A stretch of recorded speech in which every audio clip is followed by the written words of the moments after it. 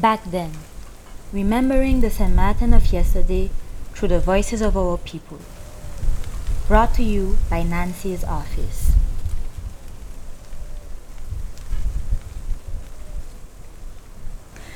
In August 2021, I had the honor to interview people who grew up in St.Martin right before the arrival of pipe water, electricity, and tourism. We talked about many subjects that you will discover in the next episodes. In this episode, Jeanine and Etina Arnell, Frantz and Fabien Gumbs, Olga and Rosette Gumbs, Alicia Weinum, and Ginette and Mercedes Fleming tell us about dealing with St. Martin's climate, from hurricanes to droughts. More details in the show notes.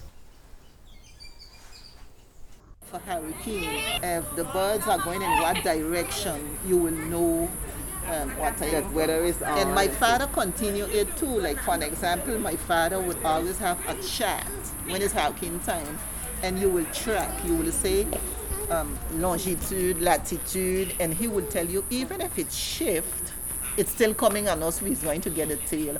Both grandfather and father taught us to be very close to nature and to read the signs that you have around you. I remember too another thing about weather. He would say, look at the sea. If the sea was glossy, as if you throw oil on it, he would say, that means look how carefully a hurricane is coming. The barometer is low and all those. And I remember vividly for Irma, when I started, I was like, yeah, this thing Those is are coming because signs. the sea was glossy, as if you put oil on it and you could walk on it. And so that was another sign.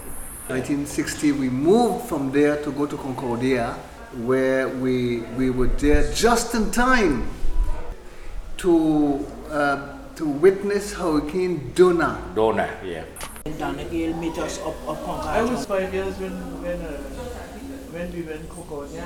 Yeah. Donna Gale, we used to call it Donna Gale, yeah. A major hurricane in September 1960. That's right. In St. Martin.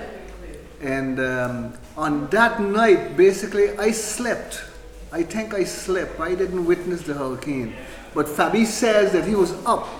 Yeah. Together with my sister Adeline, a big sister, and they helped my father to secure the windows and the doors for the hurricane not to blow open the glass louvers, glass louvers or the door in front, right? But I was sleeping basically, so I did not see all of that.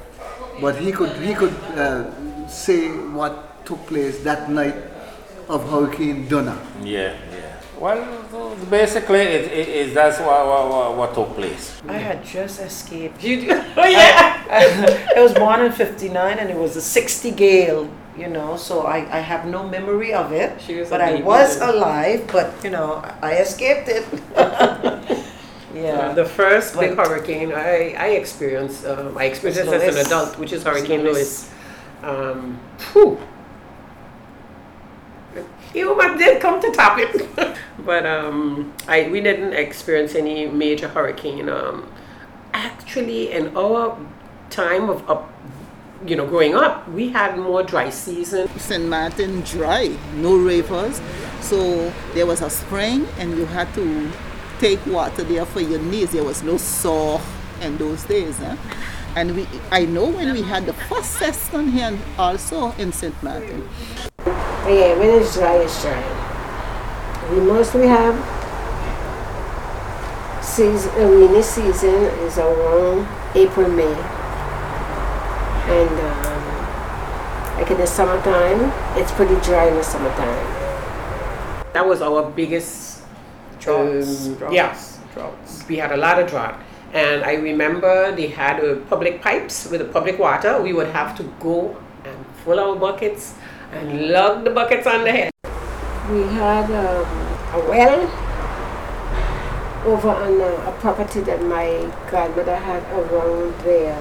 And we used to go over there and get water in buckets, put it on our heads, and bring it back home. We had oil drums.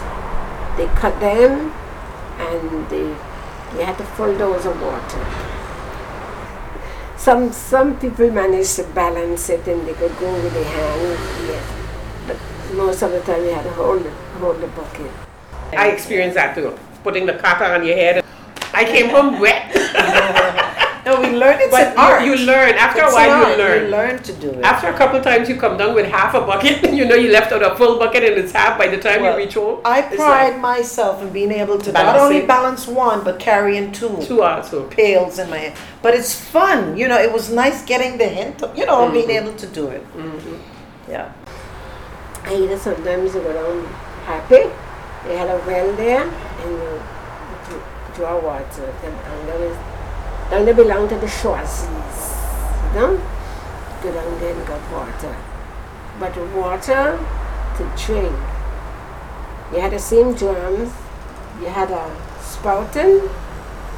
Something for the rain to fall in around the house. Where the gendarmerie built, Yes. so across from the Had gendarmerie, huge rocks. Yes. We used to go and sit on the rocks. Voila. So Mr. Paul used to bring down the cows to drink water by the well, because you could remember the well is there still, The well is still there with water. Yes, the well is still there. There was where the the path, where the gendarmes was, where the bureau is, there is a well.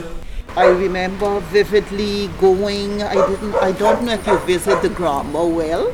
There was a public well in the, what they call the Grand Bas? The Grand Bas.